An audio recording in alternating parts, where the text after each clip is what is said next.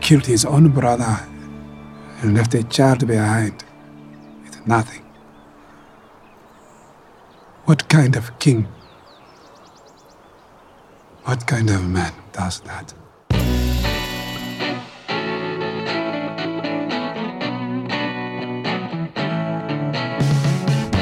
Everybody, welcome back to Real Ripe and Real Rotten. This is a podcast that we're taking a look at the highs and lows of your favorite Hollywood artists. Each month we're going to be using Rotten Tomatoes to determine the best and worst film in one individual filmography. You can listen along as we try to figure out what went right and what went wrong. Usually we do that. We're continuing our 2019 Best Picture Oscar run here. We did Bohemian Rhapsody a couple days ago, and now we're going to be moving on to the best rated film, at least according to Rotten Tomatoes, of the 2019 Best Picture Oscar contenders. It's called Black Panther. It's part of the MCU. It's the 18th film in the Marvel Cinematic Universe. My name is Wes Teasdale. I'm joined by Clay McCormick. Clay, how are you?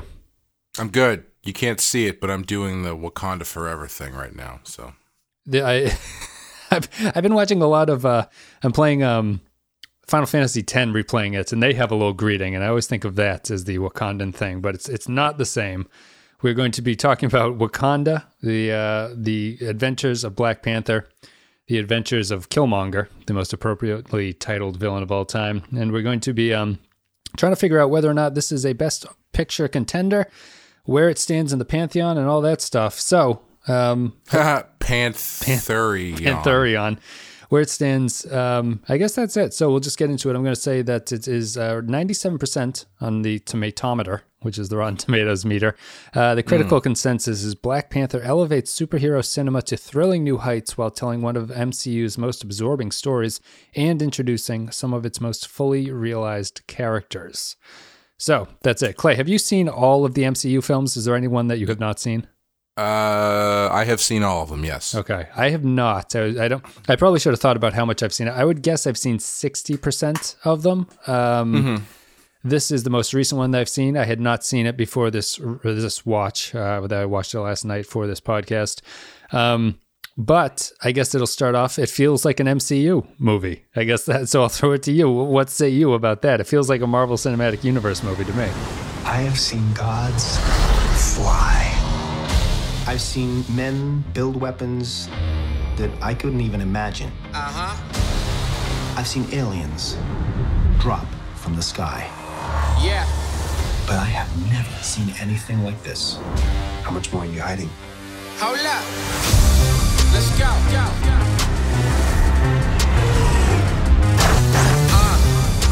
We are home.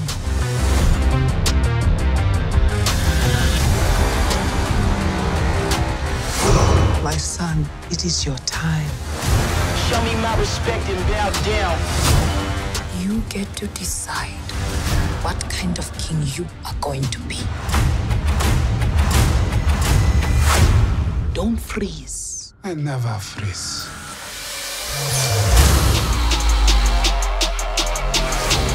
The revolution will not be televised. Show me my respect and bow down. We own ya. We own ya. We only getting started now, cause we own ya. Everybody think they know me now, cause we own ya. You and I'm a homie, yeah, cause we own ya. I waited my entire life for this. The world's gonna start over. I'ma burn it all. What happens now determines what happens to the rest of the world.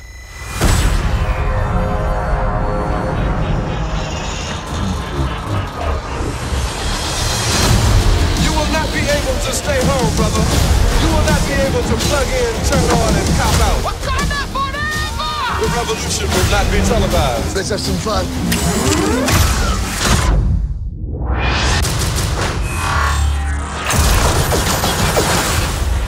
The revolution will be live.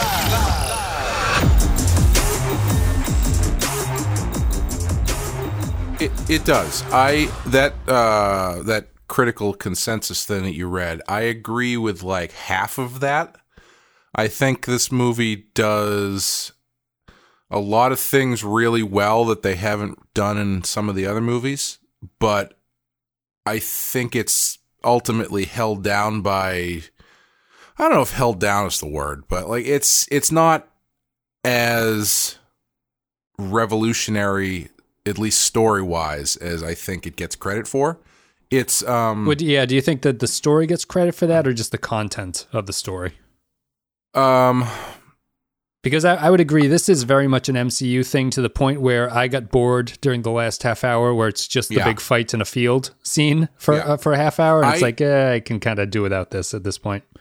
I can sum up my feelings for this movie by saying I think the middle of it is fantastic. I think there's like half an hour to 40 minutes of it that is great, that I wish had been the entire movie, that is way too short, and I do not like the last half hour or so, the battle sequence and stuff. I think it's really weak, personally. Yep. It looks very empty. We can talk about the battle scene at the end. It looks I was always thinking like Braveheart felt like it had more people on the battlefield, and that was a much older movie with like much less special effects and everything going on to it. It feels like a very empty movie, or an empty fight scene, at least at the very end. Yeah, and it's a fight scene that you do.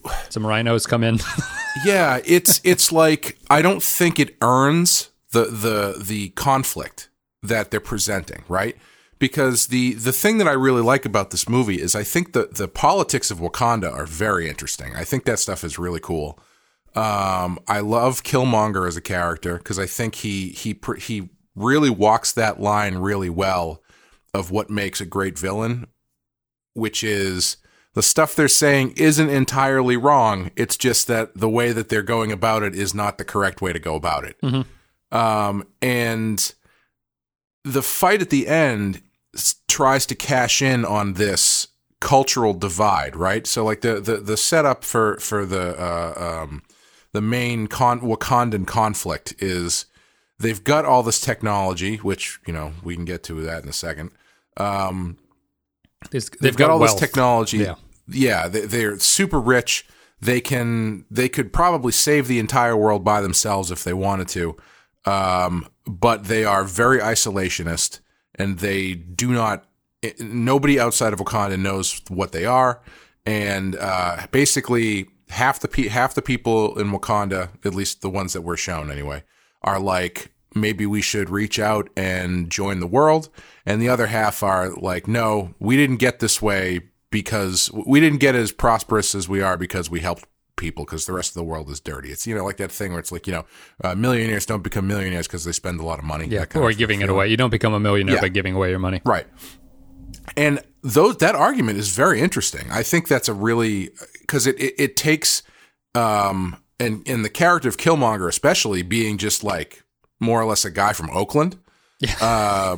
It really allows them to talk about what if Wakanda really existed and and their politics played out the way they do in this movie.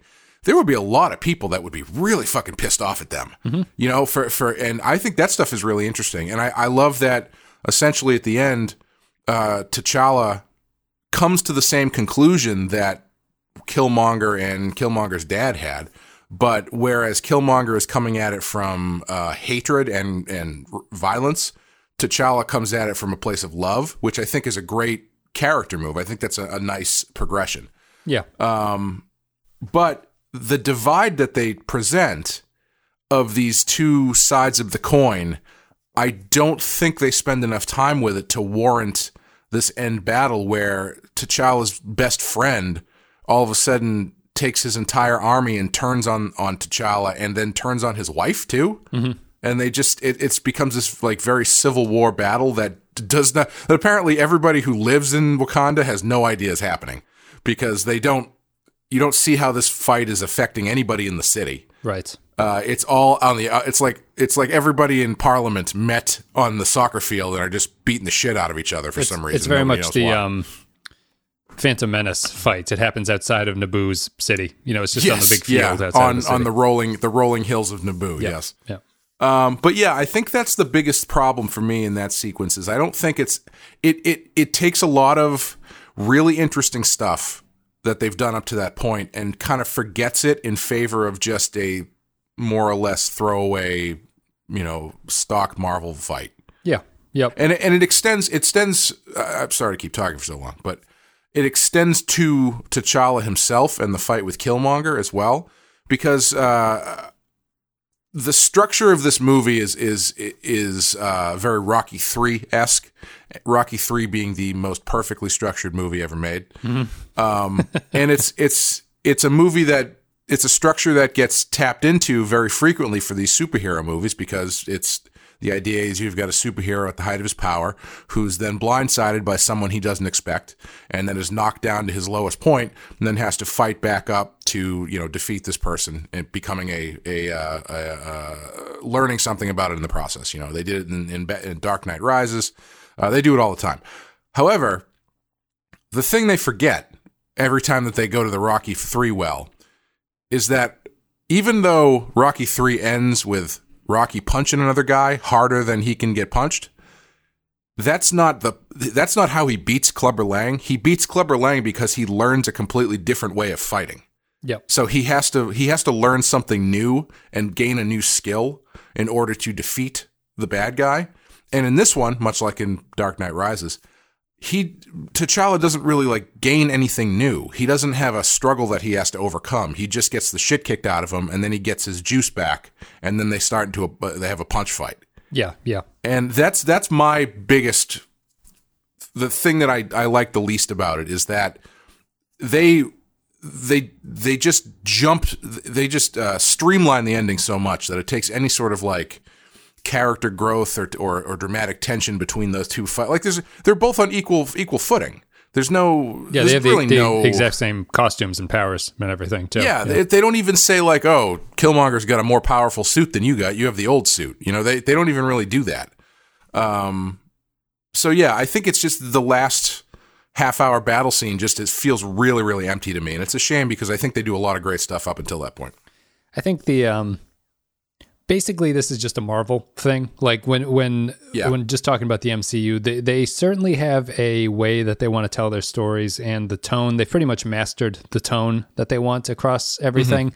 Mm-hmm. And I think that they are hesitant to really change things up too much. They change it by the star of the movie sort of changes the tone a little bit. Thor Ragnarok is a lot more funny and goofy and sort of over the top than Black Panther is, which Black Panther is probably the least funny of the Marvel movies, I think. And it almost felt as a little bit this is where they felt they had to insert a joke to lighten the mood a little bit. I can see that. The main thing is that his sister, the scientist, who's basically Q,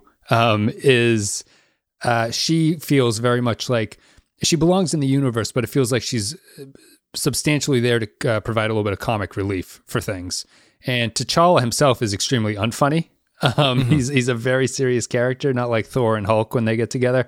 So I think that I think the problem is when it goes into the battle, they know that they have to end these movies like that. And I thought that this movie, the reason this movie succeeds and a lot of the other Marvel movies maybe don't get nominated for Best Picture is that this one felt to me like the story could exist outside of the superhero structure that it's stuck in, and because the narrative itself is interesting, but unfortunately it's also stuck being this superhero Marvel movie, and they know they have to fight, they know they have to have the suit, and so the resolution of the fighting feels very lackluster compared to the interactions between Killmonger and T'Challa. And I would say that in my opinion that's even more just due to I really like Killmonger, even though I don't think the performance is great, but I really like the character himself.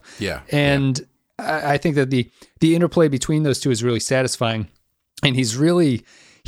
I think both villains in this one are good. What is it, Claw? Claw and T'Challa are both the kind of villains that you viscerally have a dislike for. They're very good at making you not like them. Claw in particular is kind of like that. And so I think that to me, the real reason this succeeds is the villains. It's probably my favorite part of all the MCU films. I think the villains here are really strong. Well, yeah, it presents, T'Challa is, for lack of a better term, kind of naive about the world. Yep. In a certain respect.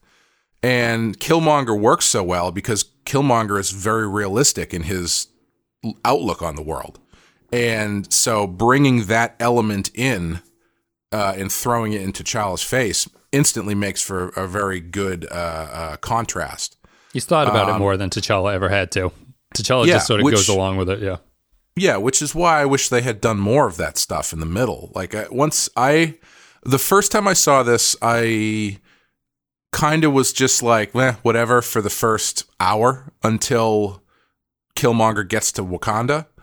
And then I was like, oh, okay, I'm into this. Because once they do it's the son, and he's there to fight for the throne, and he wins, and, all this politics stuff that's actually very engaging. I was like, oh, this is the movie. I love this. And then that's over in like 15 minutes. It's over very quickly. Yep. So yeah, I wish there was more of that. I think that could have been even more revolutionary and impressive if they had managed to extend that out. When I watched it this time, I think I liked it more on the second watch because I looked at the first hour more as like a James Bond movie, because it's very, very James Bondy. Yeah. Yes, especially when they're in the casino, there's a very James Bondy thing. When they're in that sort of, I don't know if it must be a casino, but that Asian casino. Yeah, the whole feel is very James Bond. They got a car chase going on and everything, and it's very cool, very stylish. And I was like, okay, I still don't love this stuff, but I get it because it looks fantastic. Say what you want about the story, this movie is like a design masterpiece. Mm-hmm. Everything in this movie looks unbelievable. Like if this doesn't win an Oscar for best costumes, then they got a problem over there. Yeah, I would say that the CGI rhinos don't look great, and those look a little stock. When T'Challa and Killmonger are fighting as the Panther costumes does not always really look spectacular, but everything else that's sort of a real costume looks really good. Yeah. I mean, even like, and so I get why they spend so much time just like showing off at the beginning, because the design is amazing, and it is really revolutionary as far as like you've got this African culture that is at the same time rooted in tradition in its designs, and also very, very, very, very ultra modern, if not even futuristic. Mm-hmm. And everything just drips with that design quality. So I get why you would spend that much time showing it off and doing slow pans through the city and all this kind of stuff. But yeah, I just wish they had got to the meat of the story a little bit faster. Yeah, I might disagree slightly. I do like the opening bit. I like the middle. I really just don't like the fight scene stuff at the very end. But I think that the characters themselves, I think, are good enough to carry the opening bits. Even if I'm not particularly impressed with T'Challa, I think he's fairly bland as a character. Killmonger is really strong, and I think Michael B. Jordan, but he like teeters towards the edge of being a little bit too much. But I think my biggest thing is when I'm thinking about, because we're watching this in context of Best Picture movies, right? And I was wondering how much, and this is going to be me speaking from a place where I don't know tremendous amount about comics because I don't read them regularly or anything. But how much are you allowed to hold against a film if the dialogue mimics its source material and it's not really the most cinematic way of talking to each other? Because as much as I like the conflict between T'Challa and Killmonger, they basically get it all across in two scenes where they explain to each other very bluntly what they're talking about. And it's like they don't have time to really get into the nuance, and they don't have a lot of other scenes where they exist outside of that, where T'Challa is thinking. T'Challa does it more than Killmonger, but Killmonger never has scenes outside of it where he's really explaining his thought process, because his point of view is very strong and very blunt, and it makes sense.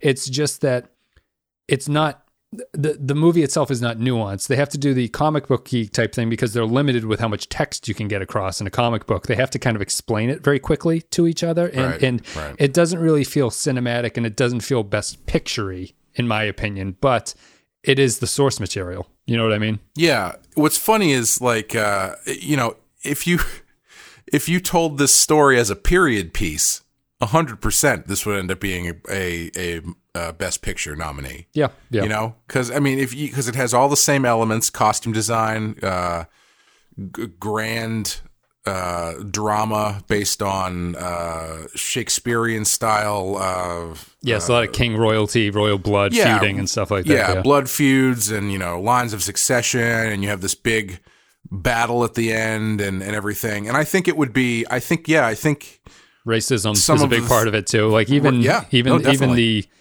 I guess you can make an argument. It's not even white and black in this. It's more like black on black, hostility. Just don't say crime. Yeah, don't say black ice. But it's more like the sort of like feuding, whether or not like how a society and how a culture would sort of move forward. Like it's this sort of turmoil between how a culture considers itself that it wants to be moving forward into the future, and how, you know, the sort of old ways of holding it back and things like that. Yeah, and it's a very, sorry, I don't know if you can hear that, but my dog is drinking a lot of water very loudly right now. It's the core dispute of it's basically like an isolationism versus a globalism kind of argument, right? Which is a very pertinent discussion to have. And they don't just present it in a way that's just black and white. They give you these options where you've got, you know, like I was saying, you've got Killmonger, Killmonger is a globalist, but he's not a globalist in the way that most people would assume, like the positive version of being a globalist. Yeah, he's not Jewish. Right, yeah. Jesus. Might want to cut that one out. I don't know. You know, but you know, they present the grays of the argument couched in this superhero shell, which, I wonder, I don't know, because, you know, I love these movies, but I don't know. I mean, I get why this is a Best Picture nominee. Like, I think this kind of goes into the territory of what it is versus more than exactly how good of a quote unquote good of a movie it is. Mm-hmm. Mm-hmm. Because undeniably it has this massive cultural impact and stuff. But if you're looking at it just on the merits of the movie itself, I don't know if it's a matter of the fact that the comic book stuff makes it feel less Best Picture-y than it would if it was just like a drab period. Yeah, it's just period piece. Monarchy drama.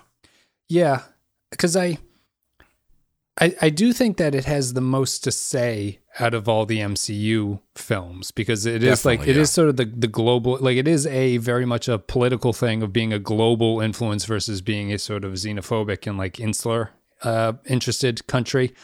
Mm-hmm. And I think that they also tie that really effectively to more the sense of like how it's not just on like a sort of political level, but it's more on a personal level of what you do. It's not all about like what Wakanda can do for everything else. It's more, how do you help other people? If you just sort of eliminate the Wakandan like state lines, like if you eliminate the lines on the map, what is good for Wakanda to do? Right. And I thought that the maybe the weakness of that movie is that I don't think that the old way really has much of it doesn't have a great rationale for it. He goes back and talks to his father that second time, and he's like, why did you like allow this stuff to happen? I don't really, what is the reason for leaving Killmonger behind as a kid?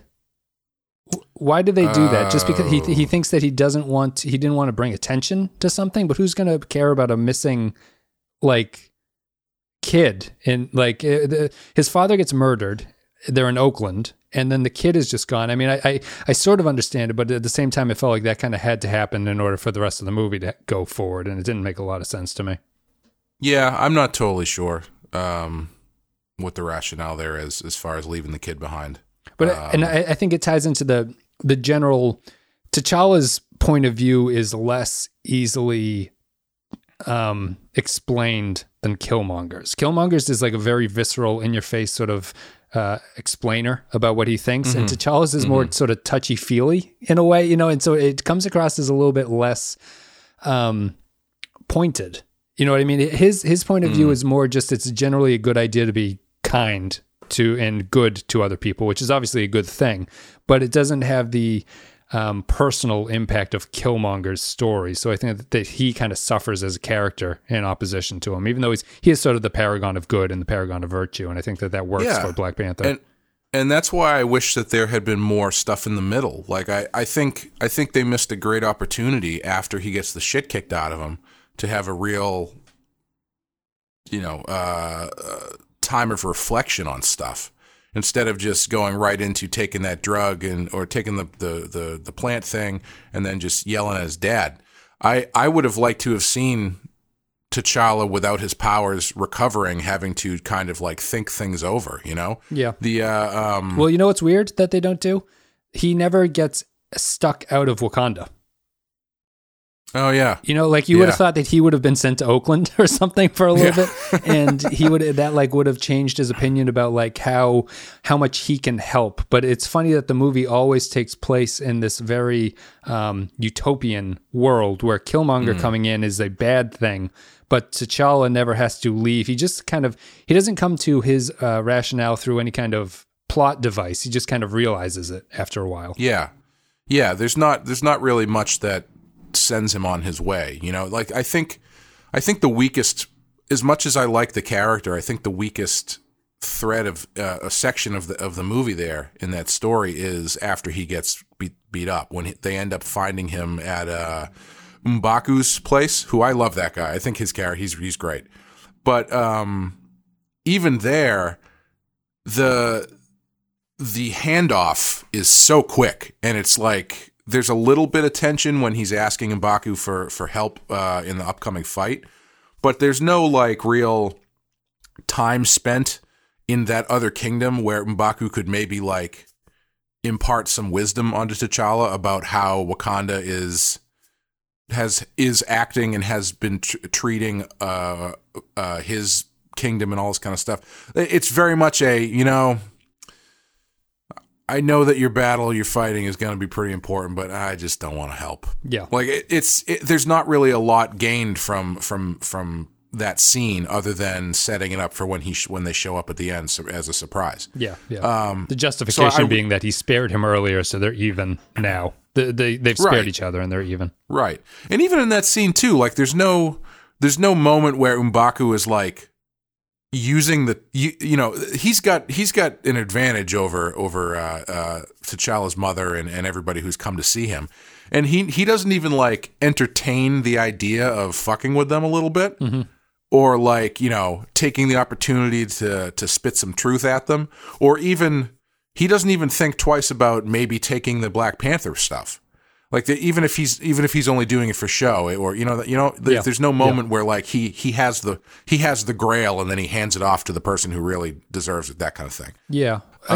Which it would have been nice to have a little bit more in there of because the important part of the Rocky story, the Rocky 3 plot line, is when Rocky hits bottom after he gets the shit kicked out of him and Mick dies, and he has to, and that's where the meat of the story comes. And in this one, he just sort of like bounces off the bottom and comes right back up. So it feels a little bit hollow to me. I mean, do you think that do you think at that point what the movie is saying is that, because I sort of see the weakness of the Wakandans on some level is that they're so tradition bound. That they can't stop Killmonger because he basically won the fight. Like that's the right end game there. If you win the fight, you are the king. And maybe you could kind of make the argument that T'Challa does sort of break with tradition because he ultimately decides to make Wakanda great again and go global. But he like the thing about it is that the movie doesn't really stress that comparison, that in order to beat Killmonger, he has to sort of get around the traditional aspects of their country and embrace a new change. It all comes down to them punching each other. Exactly. At the end. Yeah. And I think that I think the movie is kind of hinting at that, but it really has to abruptly drop that because he doesn't have time to think about that in between when he gets revived and goes on towards the end of the movie. Yeah, I mean, at the very least, I was kind of hoping that after he took the Black Panther stuff, he would be underpowered in some way, just to make it a little bit more difficult and not just a CGI punch fight. And I think, and part of this, maybe we can move into the technology stuff. I think they're running into a problem with these movies. This one, Iron Man does this a lot now, where I would argue there's too much technology. It's too futuristic. Mm-hmm. Like some of the stuff that Siri, is that her name? His sister. His sister, yeah. I can't remember if it's Siri or if it's something like that. I thought it was like, yeah, you go ahead and I'll fill you in. Or I don't know, one of those. The stuff that she can do and has at her disposal it's magic. Yeah, it's Shuri is her name. Shuri, that's what it is. Shuri. It's magical. There's like they've got these beads that can do whatever the plot needs them to do, and they've got like they can 8 stop different cars types. and they can heal your back if it's broken. Yeah, and they've got 8 different types of technology that all have like 1,000 different applications. Yeah. Did he never use his sneaker shoes in the movie? No, not actively. I don't think there was a scene where they brought that up. That was really bizarre. I was looking forward to him sneaking around at some point, but he never. It was weird. It was the opposite of Bond, because in every Bond movie, you're like, well, how's he going to use these 3 things that he got from Q? And they don't really do that here. Well, the one that they do zero in on at the end is my least favorite one, which is that what the fuck did they call it? The kinetic energy suit? Nope, that was fine. It was shit. The remote piloting system thing. I hate that thing. Like it takes away any sort of tension regarding the act that the character has to do, to the point where, like, instead of just sending what's his face Bilbo Baggins there in a plane up to fly and shoot these things down, he's doing it remotely. So there's no tension as far as his own safety is concerned. No, it's only tension as terms of whether or not he'll shoot it down before they cross the end zone. And so they then have to manufacture this other tension by having this one ship show outside the room he's in and just start blasting the window. Yeah. It's like, well, why don't you just put him in the fucking plane? You know? Yeah. And especially when he makes this big show of like manning up and doing it. It's like, okay, but you're playing a video game right now. I'm not worried about you getting killed because you're just playing a video game. Yeah. It's cool technology, but it's like, I don't know. It's the same. The problem with it is the same as the big sort of battle scene at the end. It all feels kind of rote. It just feels like you're just filling a little bit of time until you get to the end of it. So there's no stakes to him sort of flying around. He's just shooting these things. He's going to shoot these things down, but it also has no. That character isn't really built for anything in the movie. He's kind of an interesting sort of, I wouldn't call him fluff or useless, but he doesn't really amount to much, in the grand, like he doesn't have his own storyline that goes along with it. Maybe it's that he learns about how Wakanda is in real life, or in terms of what he views as real life, but it's kind of an empty character. He doesn't have a lot going on for him by the end of it. Yeah. And he's got a little bit of like being the representative of the outside world who he's the audience member. He learns about Wakanda and stuff, but luckily they don't spend too much time on that. I like Martin Freeman though. I think Martin Freeman's a really good actor. Yeah, he plays Everett K. Ross, which is the name of that character. Who's apparently, I'm looking at the little blurb here. In the comics, he's more comic relief than he is in this. He's more of a serious character, I guess. Yeah, I've never encountered that character in the comics. I'm getting old enough now where a lot of the stuff they're pulling into these movies are from newer books that I haven't read. Okay. Because they're destroying my childhood. That's right. But just another tag on the technology thing. I feel like another thing that a lot of these movies, and I'm not just saying Marvel Comics movies, I'm just talking about movies in general, these big action movies that are very futuristic and have all this technology and stuff.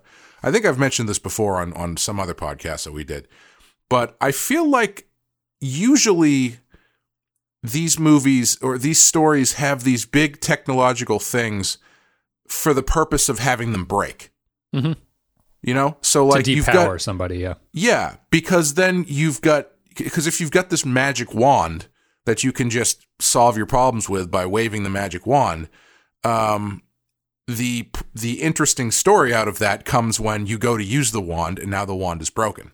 Yes. It's like with Star Trek when they need to fire the phasers, but you can't. The phasers are broken. Shit, we have to blow up the ship. That kind of thing. Yep.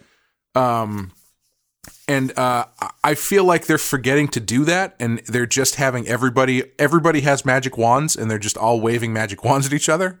So it's not really that engaging to watch. So my feeling is, okay, if Killmonger has a magic wand and T'Challa has a magic wand, having them have a magic wand fight is not really that interesting. But if Killmonger has a magic wand and T'Challa has a magic wand, but it's broken, how does that fight play out then? That's right, where the interesting stuff comes from for me.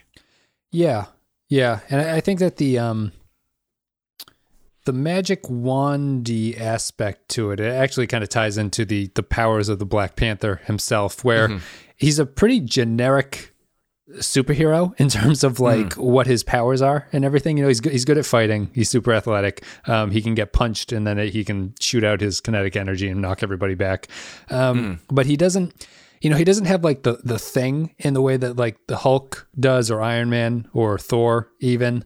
And so you end up, it ends up feeling a little bit underwhelming in terms of him losing his thing, because he's like, just drinking that potion causes him to lose his powers. But I didn't notice a tremendous difference. He can't jump as high, he's still a good fighter and everything when he doesn't have the potion. So him depowering doesn't really amount to much. And when they up power, it really just turns into the ability of what the suit can do, which is absorb energy and then knock everybody out. Yeah. Yeah, for me, the thing that gets lost with Black Panther, at least so far, is I don't really know what his flaw is. He's kind of I would say he works in comparison to the other Avengers because he's the uptight one, I guess, is the way you could think. Like he's the most stick in the muddy, I would think, would be the way that I would describe him compared to the others. Yeah, but that's not really a flaw. No, it's more how they play off of each other. Yeah. Yeah, that's a character interaction thing. But I mean, you've got Thor, whose flaw is his pride. The Hulk's is his anger. Iron Man's is his pride. I would say too. Or I would say hubris more. I guess I would call them two different kinds of pride. Yeah. But they all kind of have a thing that is their character flaw that, when it's leaned into, makes them make bad decisions. And I don't know if T'Challa really has one that's as clear as the other ones are. I think if he does, they kind of solve it by the end of the movie. Because in Civil War, I found him more interesting in Civil War, because he was still more of that isolationist kind of like, I'm going to do for Wakanda what Wakanda needs. And he goes down that path a little bit more, and that is interesting in contrast to the rest of the Avengers, who are very much a global team. Yeah. I mean, he's so I don't know what his thing, and I think that kind of all of the other Avengers who I listed, their flaws play into what their power sets are, in various ways that I don't need to explain. Yeah. But with Black Panther, I don't know where that connection is, because his power set is fairly generic. It's generic, but it's also incredibly overpowered. Yeah. I think anyway. I'm not really sure what the next move for him is character-wise. Yeah, he's you would have to flesh that out. I mean, they could play up the sort of Wakandan lone gunman type thing if he wanted to go down that route. But he's also not written as unkind as that. Like he's a fairly decent guy. So it's hard to sort of turn him as the Wolverine to the X-Men type role, where he's the sort of outsider douchebag guy to the rest of the team. Right. And he shouldn't be a douchebag. Right. But, yeah. I don't know. But the conflict there of him being a Wakanda on its own is tough to tie into a character who's extremely pleasant outside of that, and seems like he wants to help people. Yeah, and I'm trying to think back to how they used him in Infinity War. I just remember him in the fight scenes, honestly. That's all I remember. Yeah, because, I mean, they bring the Vision there in order to have Shuri try to get the stone out of his head. But yeah, there's not a lot of pushback or anything from him. He's just sort of like, yeah, you guys are welcome here. We're going to help you fight this guy, no problem. Yeah. Yeah. Not that I don't know if pushback is what they needed, but I don't know. He's just sort of like, his use in that movie and all of Wakanda's use in that movie is just sort of like, we also have these characters that we need to use. Yes. Yep. This will be the place for the battle, and this is the place where the tech is good enough where we can kind of figure out the stones. They got a lot of open space there, perfect for fighting things. Yes, absolutely. There's only a couple of large boulders all around. They get the rhinos out of there, and then they're ready to go. That's another one, too, where my biggest problem with all of these movies is how they just completely forget about the environments that they're fighting in and how these battles affect. I think the first Avengers movie, did it the best. And actually, I would say both Avengers movies, because they're fighting in the middle of these giant cities, and so you're getting a look at the people of the city and how these things affect everybody and all this kind of stuff. Yeah. And Infinity War, I don't really mind it too much, but in this one, it feels like when so much of your movie, like a big character of the movie in this is Wakanda, the country itself. So it surprises me that they don't have any look into how anything that is happening affects anybody in the city or the country or whatever. Yeah. Save for the scene where he's walking with that ex-girlfriend of his. They're walking through the marketplace. That's really the only time that you spend a lot of you spend a scene in the country itself. Outside of that, it's all sort of events, like when he's fighting, and that feels like it's not really the common people are attending that. It's more like the families are attending those kind of things.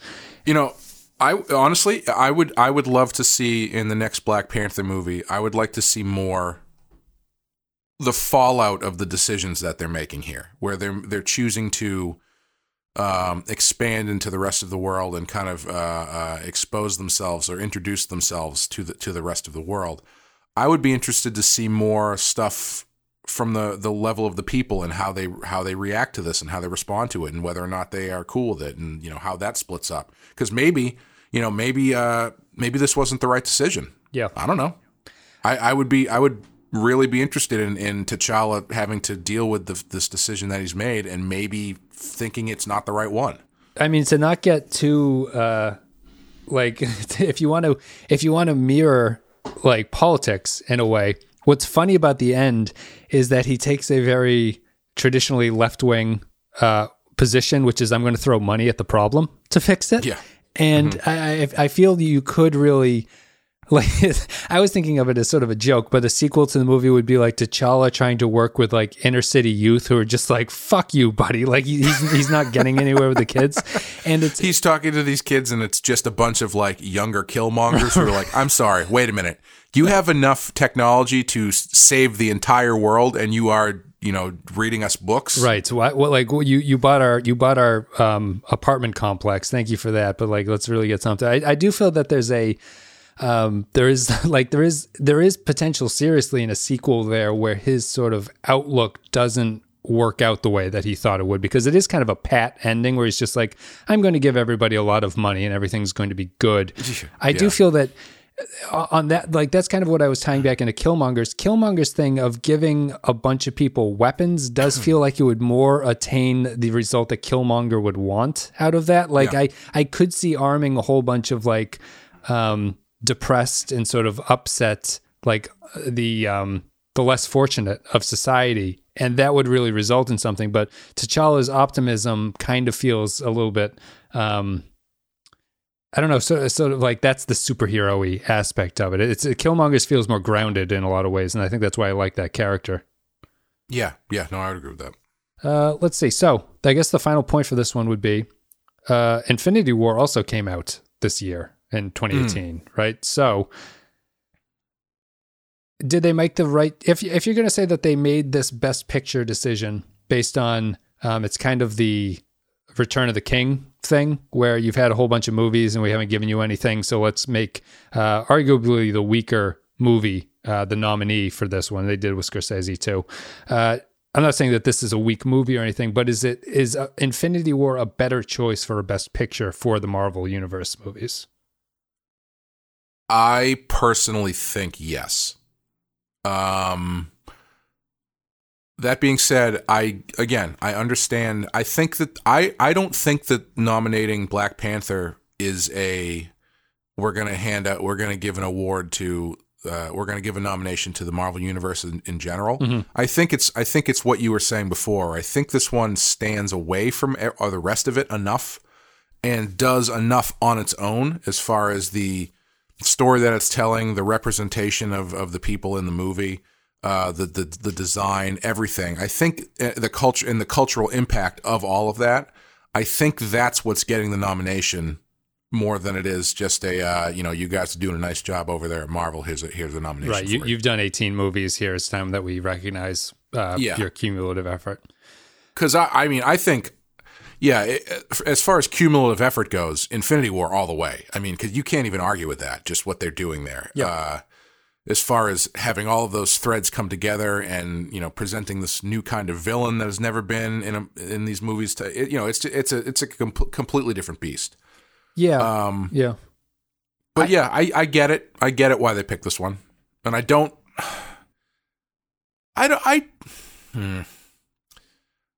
disagree with the choice. I think I like this choice more than I like Bohemian Rhapsody. I think this is a better movie than Bohemian Rhapsody is. I'm kind of intrigued because this would have been easier in our 5 Best Picture world of a decade ago. Like I would have been I don't think Black Panther is really one of those 5 movies, but it's a pretty good movie. It is kind of in that. It is, if you consider like pick 6 to 10 or 6 to 8 or whatever it is in a given year to be sort of the honorable mentions. I think it's an honorable mention kind of movie for it. I don't have a real problem with the nomination. I think that it's so much of the Marvel Cinematic Universe, even though it is pretty distinct from them, and it's probably the most fully realized, as the little critical blurb on the tomato meter said. I think that it is closer to the MCU than it is far away from it. And if that's the case, I do see it as sort of a running nomination thing where they are going to just reward basically the huge amount of money that the MCU has made for the Academy and things like that. And I would give it to an Infinity War at that point, although I think Infinity War, and it's funny because Infinity War itself, the movie itself, represents that cumulative effort of everything. And Black Panther stands alone as its own thing. So it's tough to say, but. And I would say that Infinity War, as awesome as it is, did not have the same, well, no, it didn't. I was going to say it does not have the same cultural impact as Black Panther did. No, it didn't. But I think, well, if I were to go back and pick one to rewatch, I'd rewatch Infinity War, I think. Yeah. I've already watched that like 3 times. Yeah. So I think that it doesn't have the cultural impact, but it has a large, like Black Panther has a sort of specific cultural interest in that it's like the conversation is much more specific when you're talking about it. And I think that Infinity Wars is just the best popular film thing that they were trying to do. Like Infinity War is just that. It's like, it's a cultural impact because of how many people watched it. Infinity War made more money than this. Yeah, obviously. So, but both of them made a tremendous amount of money. So it's, at a certain point, you're just splitting hairs. Yeah, I'm looking at the whole list of nominees, which is 8, I believe. Yep. And Black Panther, even in this grouping, it does stand out as feeling weird. Like Bohemian Rhapsody, say what you want about it, fine, but I get it. Like it's that kind of movie. Black Klansman, get it. Star is Born, get it. Roma, get it. Green Book, get it. Favorite, get it. Vice, get it. Black Panther, I don't know. It still feels weird to me. Yeah. Yeah. But, whatever. That's, cool. It's good to have, eventually you start coming across as if not being on that list makes it a bad movie somehow, but it's really not the case. Which it doesn't at all. Yeah, it's just. And I think we talked about this a little bit maybe at the beginning of Bohemian Rhapsody or some point, which is like, what does a Best Picture movie nomination mean? And like, what does it look like? What does that kind of movie look like? And is it bad if it goes outside of that box? Right. Yep. I think judging 'Cause I by judging by my 5 years later test, which is Mm-hmm. that it's not my idea, but if you have to wait 5 years to see what the best picture truly was and then look back at it, I would think at this point I will remember Infinity War more than Black Panther, and I don't know. I haven't seen a lot of the other Best Picture nominees, so I don't know how it would stack up compared to those once I eventually see some more of them. But I feel like I'm not particularly going to remember Black Panther in a Best Picture kind of way, where I look back on it and go like, Right. oh, right, remember that year? That was the year Black Panther came out. I do kind of feel that way about Infinity War, even if I think Black Panther is a better movie than Infinity War on its like face value. Yeah. I mean, I'm all for busting open the paradigm of what a Best Picture looks like, but yeah, I don't know. Bohemian, the two that we've watched, like when I think of Best Picture, I think of like Schindler's List or There Will Be Blood or something like that, and you get just thinking of those things, you get kind of like a visceral reaction. Yeah. And yeah, I mean, either one of these movies, I don't really get that. So Yeah. I mean, it's the only I've seen The Favorite. I don't get that with The Favorite. Those are the only ones that I've seen. Roma kind of feels. I have not seen Roma, but Roma feels like it's that. Judging by how people react to that movie, it feels like it's the traditional Best Picture type nominee. Yes, I would say if you're going to pick the two traditional ones are Roma and A Star Is Born. Yep. I think. Yep. Well, we'll see with the B-roll, I guess, where it is. But yeah, that's. I think we're done with Black Panther. I enjoyed this very much, except for the last half hour, which I thought was kind of just the generic MCU type stuff. But I thought I thought they did a great job with the villain. I like Killmonger better than Thanos or however you want to pronounce it. If only because I don't think, and I don't know if they've explained Thanos's ideology more in the previous movies that I haven't seen him in. They have not. Okay, so Thanos's point doesn't really make sense to me in the way that Killmonger's does here. Thanos feels like he has a bizarre belief that is unfounded by evidence, and he's just going to continue to carry it out. Yeah. Killmonger is probably a better character. I think. I think that with Thanos, it's the way that they present him in the movie and the work that they do to make him actually kind of relatable goes a long way. Mm-hmm. Yeah, I just I guess my thing would be about Thanos is he has the belief that the universe is overpopulated, but I don't see any evidence that that's the case. So his solution seems like it's curing a problem that is not evident to me. Well, yeah, I mean, it's a problem that's born out of the problem that he had on his own planet. You know, I mean, he's nuts. Yeah. First and foremost, you know, and his. But I feel it's like if Jor-El on Krypton managed to survive the destruction of Krypton, and it drove him nuts, and he was like, you know, now I have to, you know, spread, you know, he's taking the thing that affected his home specifically and just casting it over extrapolating it out incorrectly to a need for the entire universe. Yeah, I just feel that if I feel that he does have a point if there was indeed an overpopulation issue in the universe. Like he's kind of battling in a tough spot where he's saying that the universe, this vast empty space, is overpopulated. I do like if Thanos was truly correct, I do think he's an interesting villain.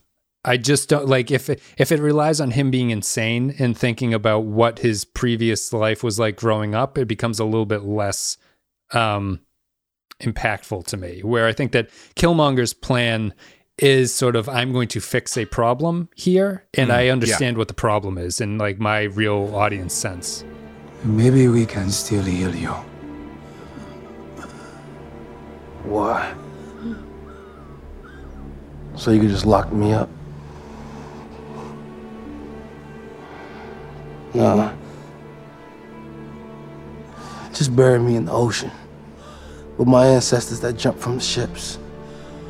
Because they knew death was better than bondage. Oh, definitely. Yeah. And I think Killmonger has much more interesting things to say about the situation than Thanos does. It's just something.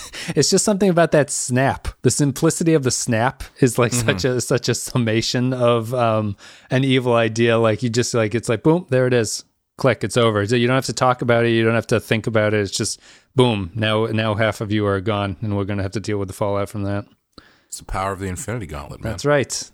I do have to say also, I am so happy that Claw got to use his laser arm because I wasn't sure that they were going to do that the first time that I saw this, and I was very happy because in the comics he's this weird looking like pink colored villain with like his power is sound or something, isn't it? I was reading, it's vibranium based. Okay, I don't know, but the gun on his arm in the comic looks like a big satellite dish. Sure. It's kind of silly looking. Yep. He is a character who's very silly looking. So when he was in Civil War and he didn't have that arm, I was disappointed, but then he got his arm cut off and I was like, I see where this is going. So I was very happy to see that he got to use his laser arm. It's Andy Serkis, which is shocking to me when I was reviewing the information. I was like, I can't believe that's what Andy Serkis looks like at this point. I always think of Serkis more as Gollum sized, but he's actually a pretty solid guy. Yeah. Yeah. Well, we're done talking about Black Panther, which is not the version that Wesley Snipes expressed interest in working on in 1992, but instead is the Ryan Coogler directed one starring Chadwick Boseman. How old do you think Chadwick Boseman is, by the way? This surprised me as well. 29. 41. Whoa. He's much older than he carries himself. He looks like a I was thinking like mid 30s at most. Yeah, I was shocked. He certainly he doesn't look much older than Michael B. Jordan does at this point. I thought they were comparable. Yeah. And Jordan's 31 at this point. Where's Wallace? String. Where's Wallace? That's it. I think we're done. Done with this. Black Panther. So we're going to talk about, we'll have the B-roll. I think we decided on Star is Born, Clay, although I don't know when that comes out on Amazon to be able to watch it. So that is currently the leading favorite for what the B-roll that we're going to do, but it might be something else if we can't get that done in time for the Oscars. That's it, guys. Thank you very much for listening. You can support the show by following all the social media. There's all the links in the video description below. You can support the show financially. Patreon.com/Lipinski File. $2 a month. You get extra stuff. You can go to PayPal link, which is down below. And you can also buy merch at the Teespring store, the shirts and cups and things like that. I still can't believe that Green Book was directed by one of the guys who directed Dumb and Dumber. Yep. And Something About Mary. The jizz in the hair guy really thought it was time for him to move into racial prejudice movies, I guess. I have not seen Green Book. That being said, I do believe Dumb and Dumber is a masterpiece, and I don't mean that like facetiously. I think it is a very well-constructed comedy. No, they're good. The Farrellys are good. They're like a it's just when you get stuck in a tone. They had a couple good movies, and then they kind of zipped down pretty quickly. But yes, they were good ones. Yes, they went to the well a few too many times, and I think maybe Green Book is them stepping away. Too many. Yeah, or maybe Peter was the unfunny one who worked on Structure all the time, and his brother was the one who wanted to tell the dick jokes and everything. That's it. I think we're done with that. So we'll be back with maybe A Star is Born. If not, it'll be something else. That'll be a kind of a surprise, but we'll let you know before it goes out. And then after that, we're going to be back with Amy Adams, and that's Leap Year and Arrival. And then we'll be back on a normal schedule. Clay, do you have anything you want to add before we take off? I don't think so. Night Moves is out now. If you want to get a copy of that, please do. And Badass Batman the Animated Series Show podcast, where me and Sean Murphy talk about Batman the Animated Series. You can listen to that too. We're working on the second season as we speak. And hopefully it's out before the next election. A lot more editing if you don't make it that point. Oh boy, yeah, you're telling me. That's it. So we've seen 2 of the Best Picture nominees. If you had to pick one of the 2 that we've seen, Clay, which one would win? Oh Jesus, I would say Black Panther just on principle. Yeah, I think I'd say. I think I'd have to. If it was just these 2, I'd say certainly Black Panther is the winner out of those 2 films. But yeah, we'll see. The Oscars are February 24th, so we'll see where things stand. I'd like to get at least a couple more under my belt. We're only going to do the one more for Real Ripe, but I would like to at least watch Roma, I think. And is that the only? You've seen The Favorite? Is that the only other one that you've seen? I have. Yes, I would very much like to see Black Klansman and Vice. Yeah, I don't think Vice has a single chance of winning, but it's an interesting movie that it got nominated, I think. Yeah, honestly, Green Book and Roma don't really interest me. Yep. I'm sure they're fine. I'm sure they're good. I don't know. Green Book does not interest me whatsoever, but Roma, just by the little clips that play on Netflix when you scroll past Roma, it really looks clean. Just to watch it as like a visual thing, I think would be interesting. We'll see if a friend of mine actually did not like it, and it was one of those things where he's like, I need to tell this to you because everybody else I've said it to has looked at me like I'm some sort of asshole. Mm-hmm. And he was telling me all the reasons he didn't like it, and I was like, all right, well, I haven't seen it, but I'm glad I could be here for you to vent your frustrations about being cast out by society because you didn't like a movie. It is nice that it's available on Netflix, though, immediately. Like Black Panther is as well. But it's nice to be able to watch the movies, some of them at least, to see what they Well, is Roma is a Netflix movie, isn't it? Yeah, so it came out in theaters so that it could get nominated, but it is a Netflix movie. Yeah. Interesting. Changing the way things work over there. Yes, absolutely. Even though their 10-second back button is still a piece of shit for some reason. I have a bigger problem with the full speed reverse is not fast enough for me. It takes a long time to go backwards. Yeah. Yep. And let's not even get into why playing all of those previews with sound is terrible. Oh my God, it's the worst thing ever. I think it's all part of their plan of like making you pick things quicker without actually thinking about it. Right. Yeah. So it's like, because you don't have time to sit and like think about it when you click over to something and then all of a sudden it just starts playing audio and video at you. It's like, okay, it's just chill out. Yeah. Chill out. Netflix is really wonderful. A couple other things. It also needs to fix its sound balancing, which is always a problem. It's not just Netflix, but movies have a problem with sound balancing, which I've managed to fix just by now we use headphones, like RF frequency headphones that hook into the TV. Oh, really? Yeah, it's just much. Otherwise, it's just you're just in a battle with your remote about how loud the TV is. Like while you're like, it's an explosion followed by T'Challa whispering something, and you gotta like, oh Jesus, what did he say? I gotta turn it up, and then the explosion, it's too loud. The kids wake up. But the headphones, I really recommend headphones if people are like want the most out of their audio. I think it's really. I was happy with the investment. Yeah, I end up for movies where I really care about the sound, I end up doing this like balance between my TV and my sound bar. Mm-hmm. So I have them both kind of up, and the sound bar maybe a little bit up a little bit louder, just to kind of like fill it out. Yeah, seems to work pretty good. Yeah. That's it. We're done. Black Panther, Real Ripe and Real Rotten signing off. We will see you guys next time.